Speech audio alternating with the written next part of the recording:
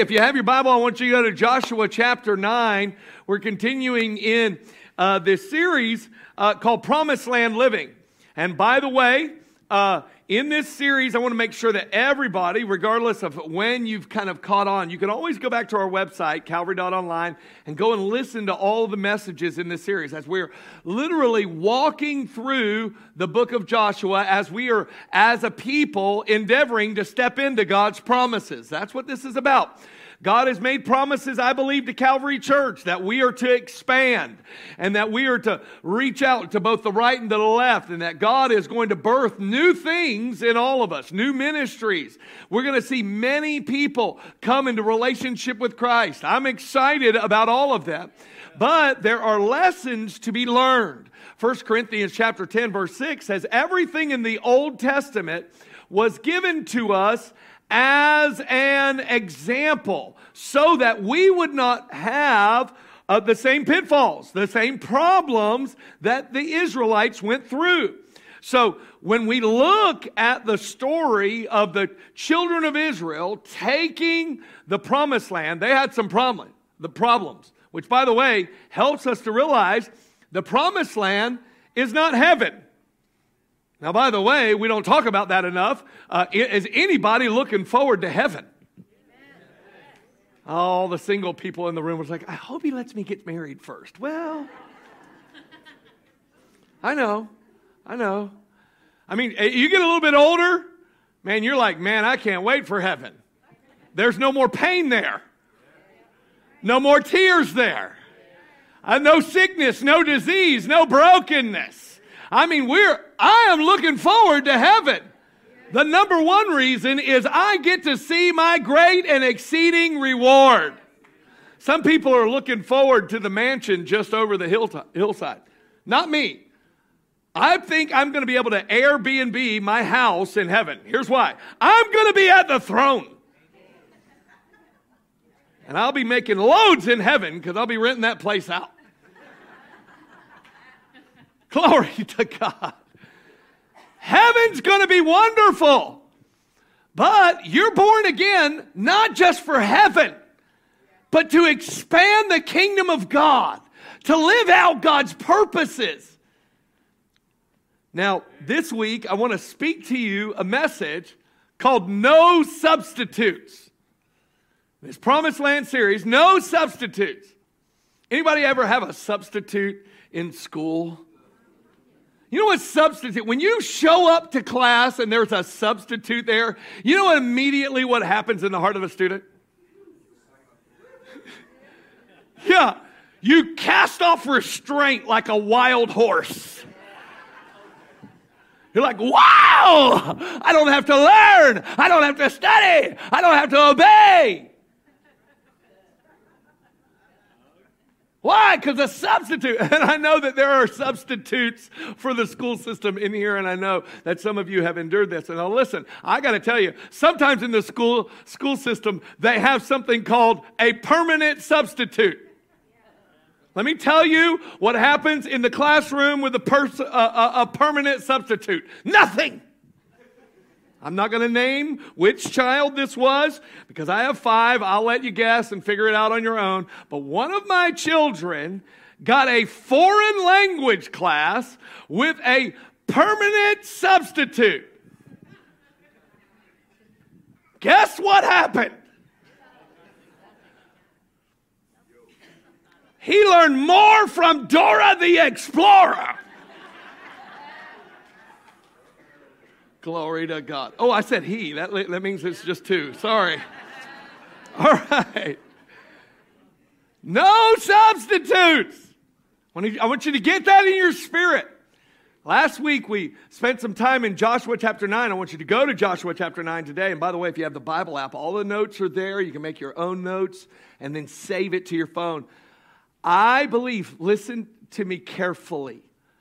I believe what God spoke to me out of this passage is a message for the church right now. I have to tell you, I've listened to thousands, if not tens of thousands of sermons in my lifetime. I love it. I love to learn. I love to study the Word of God. I have never heard what I'm about to share with you. I discovered it in the Word of God. And I want to share this with you because it is the antidote to a sickness that's trying to make its way into the church of the last hour that will keep us from the purposes of God. Last week we spoke a message called Freedom's Foes. It was all about how the Gibeonites deceived the Israelites. This is the fallout from that deception. This is what happens in the atmosphere and in the camp and in the lives of the Israelites as a result of that deception. So I want to take you back into this story, Joshua chapter 9, verses 17 through 27. We're going to read it together. This is out of the New International Version. It says this. So the Israelites set out, and on the third day came to their cities. This is the cities of the Gibeonites, okay? By the way, you should know this. The truth always comes out on the third day. Come on, that ought to make the Pentecostals want to run around the room. Because they put the truth in a grave. And on the third day, he came out. Truth always comes out on the third day. So, this is a foreshadowing even of the resurrection. It says, and they set out, and on the third day, came to the cities of Gibeon, Kephirah, Beeroth, and Kiriath Jearim. But the Israelites did not attack them. They didn't attack these because the leaders of the assembly had sworn an oath or made a promise to them, the Gibeonites, by the Lord, the God of Israel. The whole assembly grumbled against the leaders, but all the leaders answered, we have given them our oath or promise by the Lord, God of Israel. We cannot touch them now. This is what we will do to them. We will let them live, so that God's wrath will not fall on us for breaking the oath we swore to them. They continued. Now, this is the assembly talking. Let them live, but let them be woodcutters and water carriers in the service of the whole assembly. So the leaders' promise to them was kept. To who? The assembly. They promised them something. We're going to make them woodcutters and water carriers. It says, then Joshua summoned the Gibeonites and said, why did you deceive us by saying we live a long way while actually you live near us? You are now under a curse. You will never be released from service as woodcutters and water carriers for the house of my God. They answered Joshua, your servants were clearly told how the Lord your God had commanded your servant Moses to give you the whole land and to wipe out all its inhabitants from before you. So we feared for our lives because of you, and that is why we did this. We are now in your hands. Do to us whatever seems good and right to you. So Joshua saved them from the Israelites, and they did not kill them. That day, he made the Gibeonites woodcutters and water carriers for the assembly to provide the needs of the altar of the Lord at the place the Lord would choose. And this is what they are to this day. Now, if you remember this, let me take you back to last week. There was an atmosphere that led to the deception that Israel was in. It was this, prayerlessness. It says all they did is they leaned on their natural understanding, tasted the moldy bread, which was a ruse, it was a trick, and they did not inquire of the Lord. And so prayerlessness led to deception. But notice, after they were deceived, nowhere in this chapter do you find them praying. We still don't have them praying. We have them going. We have them seeking out these cities. And here's what I want you to see this morning. Prayerlessness made God's people vulnerable to deception, but the voice of deception and prayerlessness is grumbling. It says in verse 18, the whole assembly was grumbling and complaining. They were grumbling and complaining. And then this assembly said, notice what they said in verse 21, let them live, but let them be woodcutters and water carriers in the service of the whole assembly. So the leaders' promise to them was kept. Here's what the grumbling people said. Here's what the complainers said. You made a promise to the Gibeonites. Where's our promise? Where's our promise? You made a promise to the Hivites. You gave them a promise.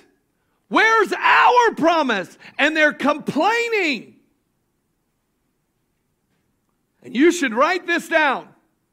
Grumbling and complaining is the modern gateway drug of entitlement. Grumbling and complaining is the modern gateway drug of entitlement. Why?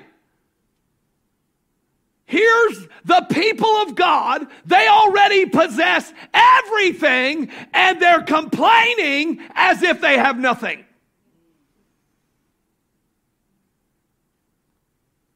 And by the way, this is creeping into our culture in a mighty way. Grumbling and complaining. By the way, if you're a complainer and you're a grumbler, here's what I believe with all of my heart. The atmosphere of your life has got to be prayerlessness. Why? Because God answers prayer, and He comes and supplies and gives breakthrough, and you realize suddenly what you should be thankful for. But when grumbling and complaining are rising, it is an indication that prayerlessness has opened the door to deception, and deception's voice, listen carefully, church, is grumbling and complaining. And what does that lead to? Entitlement. I'm complaining. I don't have. I deserve. You know what entitlement is? Is believing you deserve something without having to work for it.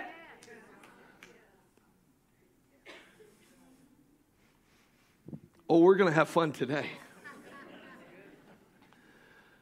Write it down. Grumbling and complaining is the modern gateway drug of entitlement. That's why Philippians 2 says this in verse 14 to 15. Do all things without complaining and arguing. By the way, in my Bible there are parentheses. Especially in a political season.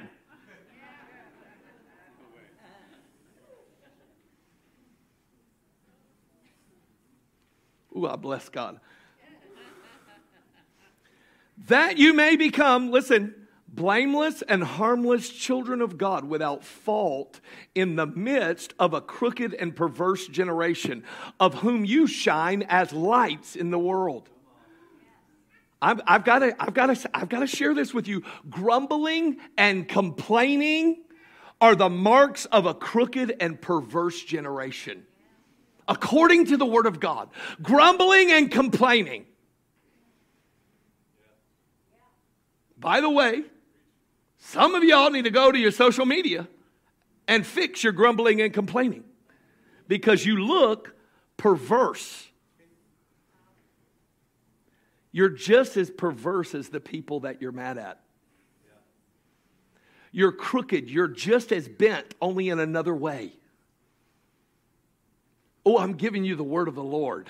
I tell you, sometimes we don't like good preaching. You know what? Today, we're going to get what we are all going to let the work of God come and do a work in us. I want you to see something.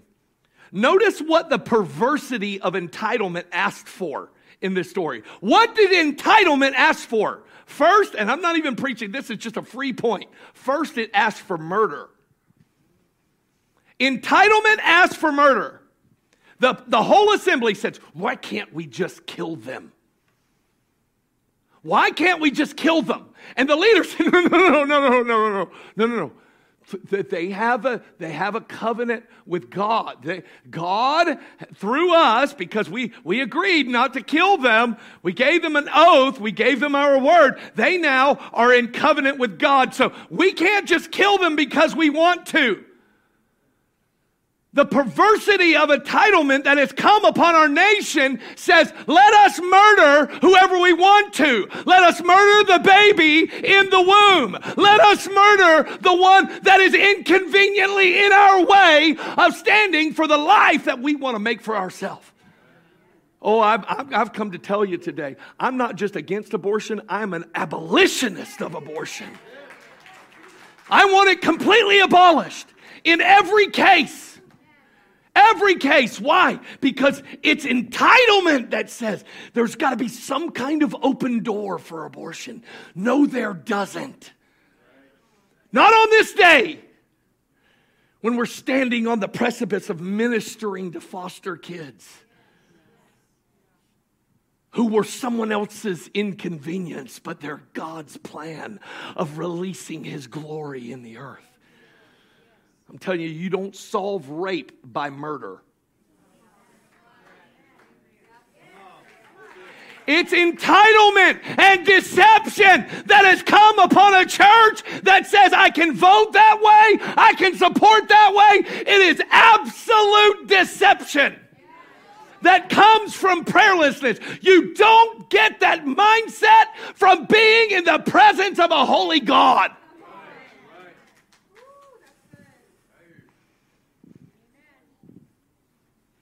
That is why in a crooked and perverse generation, abortion is on the rise. Euthanasia is on a rise. Assisted suicide is on a rise. Why? Because the first thing entitlement says, let us kill whoever we want to kill. It's perverse. Church, we got to wake up. It's perverse. We can have no agreement with those enemies. But let me give you the part of this which may be closer to home for us in this room. The second thing they asked for, this voice of entitlement and complaining, is they asked for substitute worshipers. Substitute worshipers. First they asked for murder, and then substitute worshipers. Notice what the scripture says. It says they asked in Joshua 9:21. It says, "Hey, we or 9:26 rather. It says, so Joshua saved them from the Israelites, did not kill them. There was the murder that they wanted. That day, he made the Gibeonites woodcutters and water carriers. For what? For the needs of the altar of the Lord at the place the Lord would choose." I have this question for you. It dawned on me in my study of the book of Joshua, why in the world would God want a people out of covenant for him, getting wood and water for him? And then it occurred to me, he never did. It was entitlement's way of saying, if they got a promise to live, then we should have our lives enriched in some way.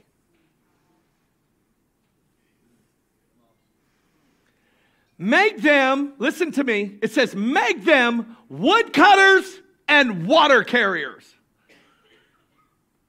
it begs the question, after Moses has been given the great design of the tabernacle of meeting, who had the responsibility in those early days of gathering the wood and the water? It is absolutely clear in Scripture from the way that they were complaining who the wood gatherers and the water carriers were. It was the whole assembly.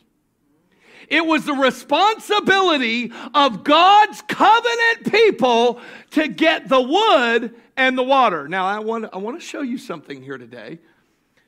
Who supplied the trees? God did. Who supplied the water on the earth? God did. You can't do anything in the kingdom apart from the grace of God. You're saved by grace. You don't earn your salvation. You receive the free gift. And by the way, just so you understand, Joshua supplied the wood that saved the whole world. You say, what? I thought that was Jesus. It is. But his name in Hebrew, if you were to translate it directly to English, it would be Joshua. Joshua, Yahshua. It means Yahweh's salvation.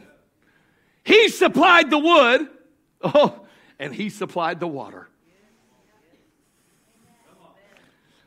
You're going to find out what this stands for, and I believe we're going to be saved from substitutionary worship. Make them woodcutters and water carriers. The people of God were supplying wood for the altar and water for the laver, the basin. I want to show you this. This is so powerful, it will address what is trying to creep into the church. That spirit of entitlement, that spirit of consumerism, which is creeping into the church. I believe that this wood is telling us a story. You see, when you go to Leviticus 6:12, here's what you find. On this altar, it says, the fire on the altar must be kept burning. Always. It must not go out. Every morning the priest is to add firewood that has been gathered for him and arrange the burnt offering on the fire and burn the fat of the fellowship offerings on it. So here's what happened. The people would gather the wood and they would supply it, and the priest was always putting wood on the fire. Here's the other thing you need to know. This fire did not originate with man. This fire was set by God. When they blessed the temple, when they blessed the tabernacle, fire came down from heaven on the altar and lit the wood. And that was the fire which was meant to keep burning. Not one that you could make on your own. Ask Phineas and his brother. They offered profane fire, which is fire they made on their own, and God broke out and killed them.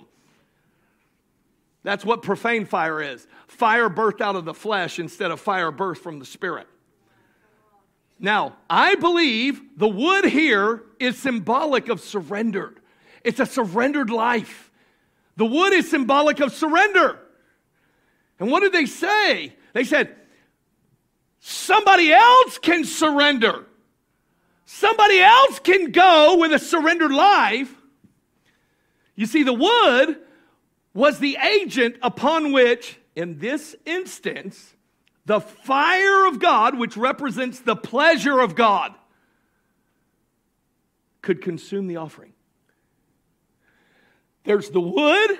Here, the fire is the pleasure of God. It's a blessing of God. I know sometimes fire represents judgment. Not here. It's the blessing of God, the grace of God, the fiery spirit of God. The agent is the wood. It's a surrendered life. God puts his fire, his pleasure on a surrendered life. And then those things which are then put on that altar of free will, those offerings that we give to God through a surrendered life, that's what is acceptable. That's what brings glory to God. But Israel made the mistake. Somebody else get the wood. And I believe in the church of the last hour, there is a seducing, entitled spirit that says, just let the vocational minister go get the wood. Let the preacher surrender his life.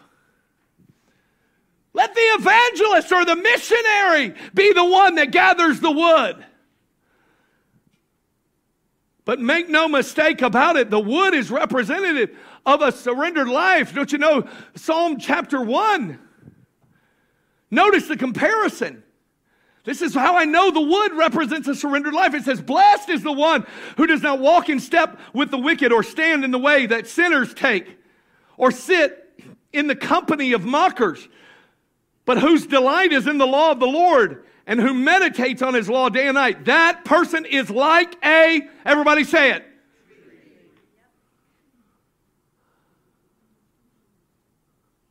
That person is like the wood, who yields its fruit in its season, whose leaf does not wither, and whatever he does prospers, as he lives for the Lord. The wood represents a surrendered life to God. It's surrender. But entitlement is creeping its way into the church, and entitlement in the kingdom says, I want the benefit of the fire without the surrender. People today are saying, I want revelation without actually being reconciled to God. I want gifting without godliness. I want clarity without consecration. I want blessing without the Beatitudes. I don't want to hunger and thirst after righteousness and seek God as first and then be filled. No, I deserve to be filled. Somebody bring me a plate. It's creeping into the church. We want peace without prayer. We want revival without requirements. And we want heaven without holiness, without which no one will see God. Here's what we're saying many times in the last hour church. Someone else get the wood for me.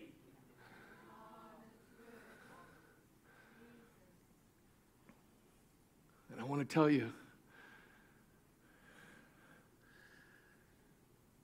surrendered is the only way to live in the promised land. You should write this down. The enemies in your life will never surrender until you do. The enemies of God's plan and God's call on your life, they don't surrender until you do. Thoroughly and completely. You say, Lord, let my life be the agent upon which you place your fire. And then everything I offer you, may it bring glory to you. May suddenly people see that my life is simply the wood laid down on this place to be consumed by your presence. You quickly realize that this entitlement spirit was working its way through Israel, and it was trying to prevent them from the promises that God had for them. And now Israel is dragging along a people who have no covenant with God. They don't know how to walk with God. And now they've put them to work in the church.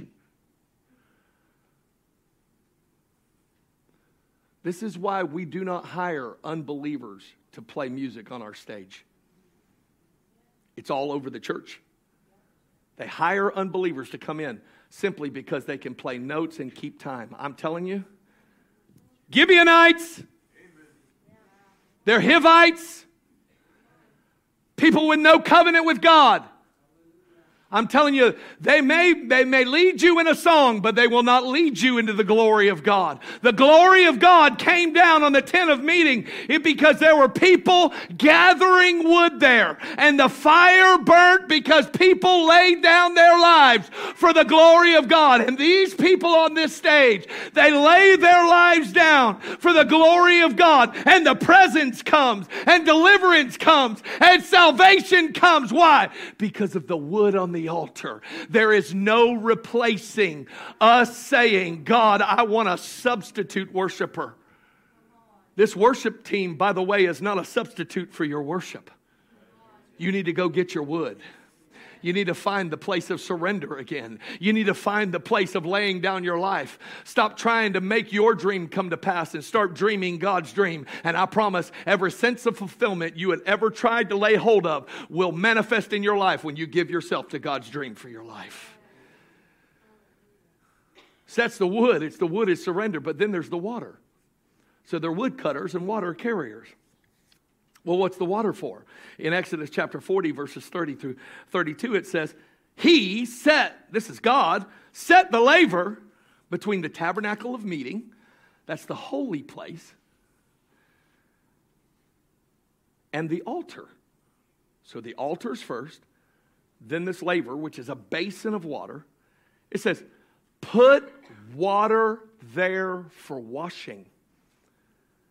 And Moses and Aaron and his sons would wash their hands and their feet with water from it whenever they went into the tabernacle of meeting, and when they came near the altar, they washed as the Lord commanded Moses. By the way, here's what I want you to understand. Water in this instance this is not for the forgiveness of sins. This wasn't to cover sins. That is only done by blood in the Old Testament.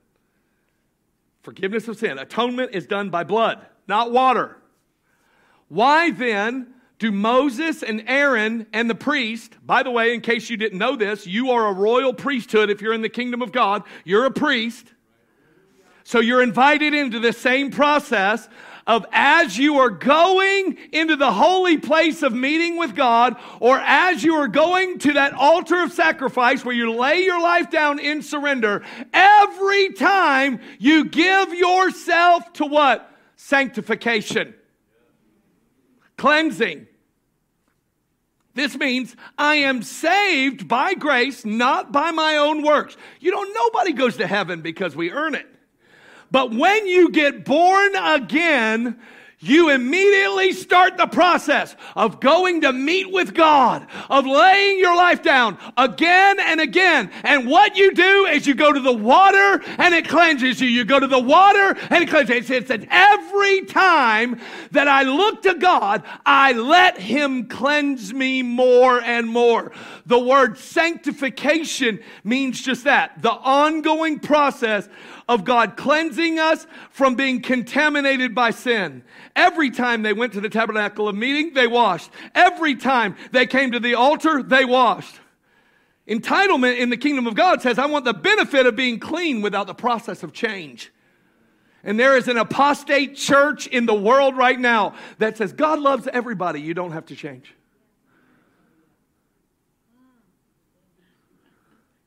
I'm just going to tell you, God doesn't share. He doesn't even negotiate. When He shows up, you will change.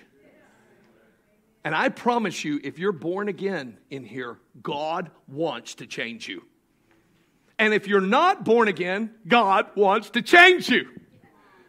The first change comes by grace. The next, this ongoing cleansing happens by an act of will, where you offer yourself to the cleansing work of God. How many times? Again and again and again and again and again and again and again. How many of you with me would raise your hand and say, man, I feel like I should be maybe farther along than I am right now? Come on. Can we be honest in here? But how many hands would say, but I'm thankful to God that I'm not where I used to be. Why? Because I got born again and God started doing a work in me. And there was a cleansing work. Listen, you can't ignore God's call for change. Now I'm about to say something very direct, because all of us need to hear this. Thoughts about heaven and living like hell do not equal salvation in the kingdom of God. Thoughts about heaven and living like hell does not equal the kingdom of God. I got to be direct with you. You need to be shocked. You need to be awakened today. Don't think to yourself, I have some kind of theology that gets me into heaven when I'm living like hell. As if Satan's my boss. As if the flesh is still my leader in this promised land, spirit-filled, spirit-led life. Born again of a new nature, given the DNA of my Savior. No! And by the way, this part of the sermon may get us kicked off of every platform. I don't care! I care more about the condition of the last days church called to expand the kingdom of God than I do about the platforms of men. 1 Corinthians 6, 9 through 11. By the way, Mark, I'm just reading the Bible. Zuckerberg.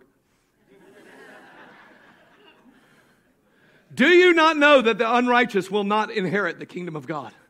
Do not be deceived. Remember what happened in Israel? They were deceived.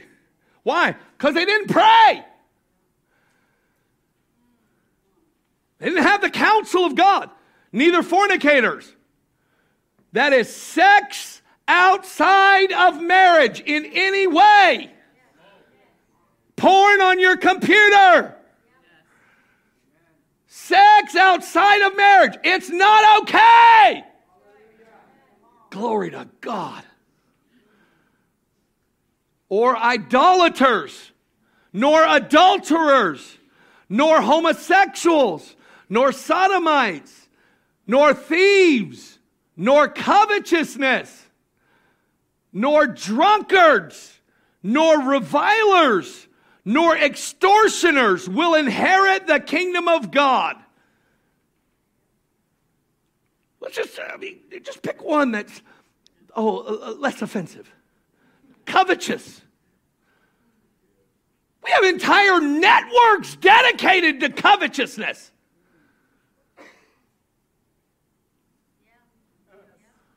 say, oh no, I want to get rid of that. Turn off HGTV. It draws on the seed of covetousness. Oh, ready to see your fixer-upper? Oh, I finally have value. Ah!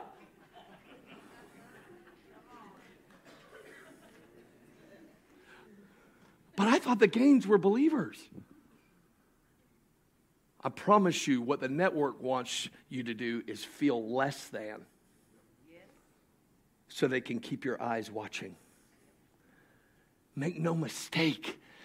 That doesn't inherit the kingdom of heaven. You don't go to heaven with that in your life. Oh, but don't you love the grace of God?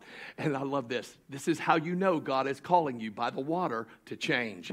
But such were some of you. How many of you glad you could find yourself in the list, but maybe you're not in the list anymore?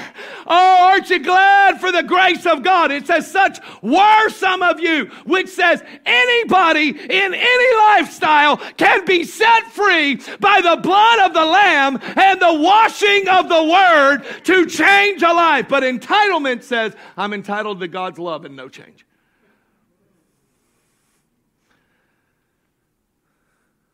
But such were some of you, but you were washed. There's the word, there's the water. You were washed. You were sanctified. But you were justified in the name of the Lord, just as by the Spirit of the Lord. Notice, you were washed.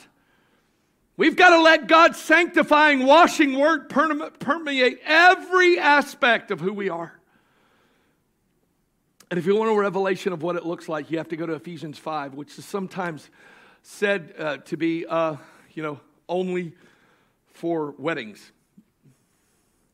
only for instruction of marriage. But actually, Ephesians 5 isn't about instruction for marriage. It's about the relationship between Jesus and the church. And marriage is the example that you can apply it to.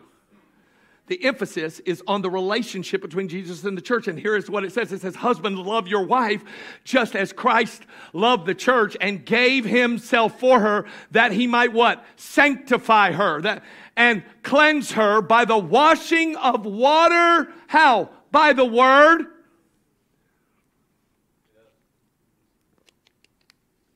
that he might present her to himself a glorious church, not having spot or wrinkle or any such thing, but that he should be holy, that she should be holy and without blemish.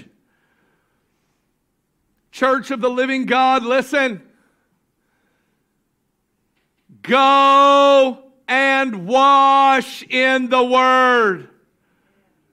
Don't think to yourself, I hired a water carrier. He gets up on stage every week.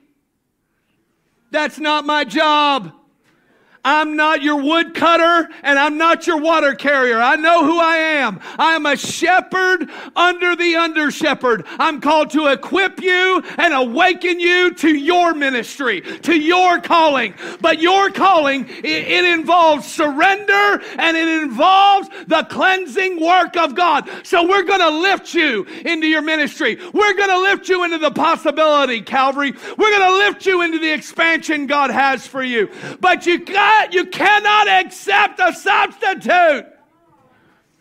You can't accept someone else's preaching for your own revelation from the Word. You can't accept, wow, I'm really on fire. Why? Well, my pastor is.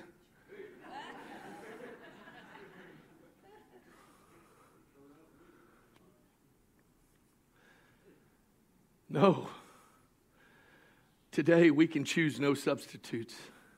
It was in an atmosphere of prayerlessness and an atmosphere of entitlement and complaining and grumbling that people with no covenant with God received the seeds of blessing,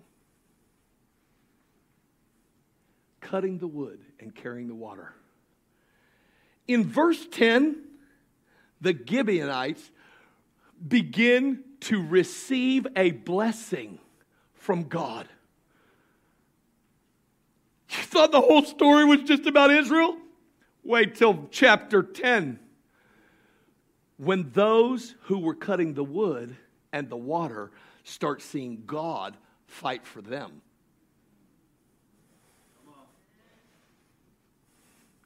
Listen, don't give away your responsibility to surrender your life to God because you've got other people around you who are surrendered. Don't give away the responsibility of God's ongoing cleansing work because your wife prays. Because your church has a prayer meeting. Don't give away the wood and the water. Don't give away surrender and sanctification in your life. Don't give it away in this consumerism mentality that is, the church thinks I am entitled to something. People leave the church every week. Well, I wasn't fed this week.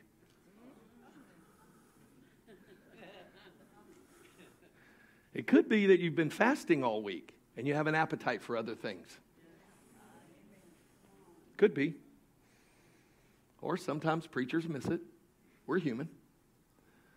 I think many times what we've done is we have said in the church of the last hour, somebody else carry the wood, somebody else be surrendered, somebody else get the water of the word, somebody else be sanctified. I'll just get around them and it'll make me feel better about my position. Church, that's not going to work in this last hour. Listen, there are thousands of people moving to this county that need you and I to be authentic believers in Jesus, authentic followers of Jesus. Those who say, no, you sit down. You may live, but you're not taking my wood. You're not getting my wood that I have to offer to God. You're not getting the water of the word just for me. I'm thankful for whatever you share with me. I'm thankful for that. But I'll be getting my own surrender and I'll be getting my own cleansing directly by God, for God. And everything that happens in light of that is for His glory.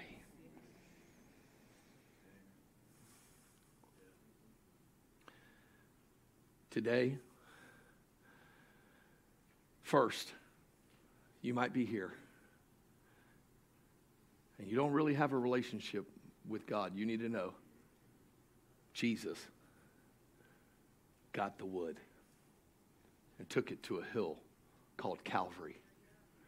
And there He paid the price that none of us could pay for a debt that He didn't owe. He paid for our sin there. He gave us the water of His Word to cleanse us, so that in relationship we would be made like Him, spotless, without wrinkle. I want to encourage you today. Saved or unsaved, choose surrender. If you're born again here, choose change by the power of the Holy Spirit.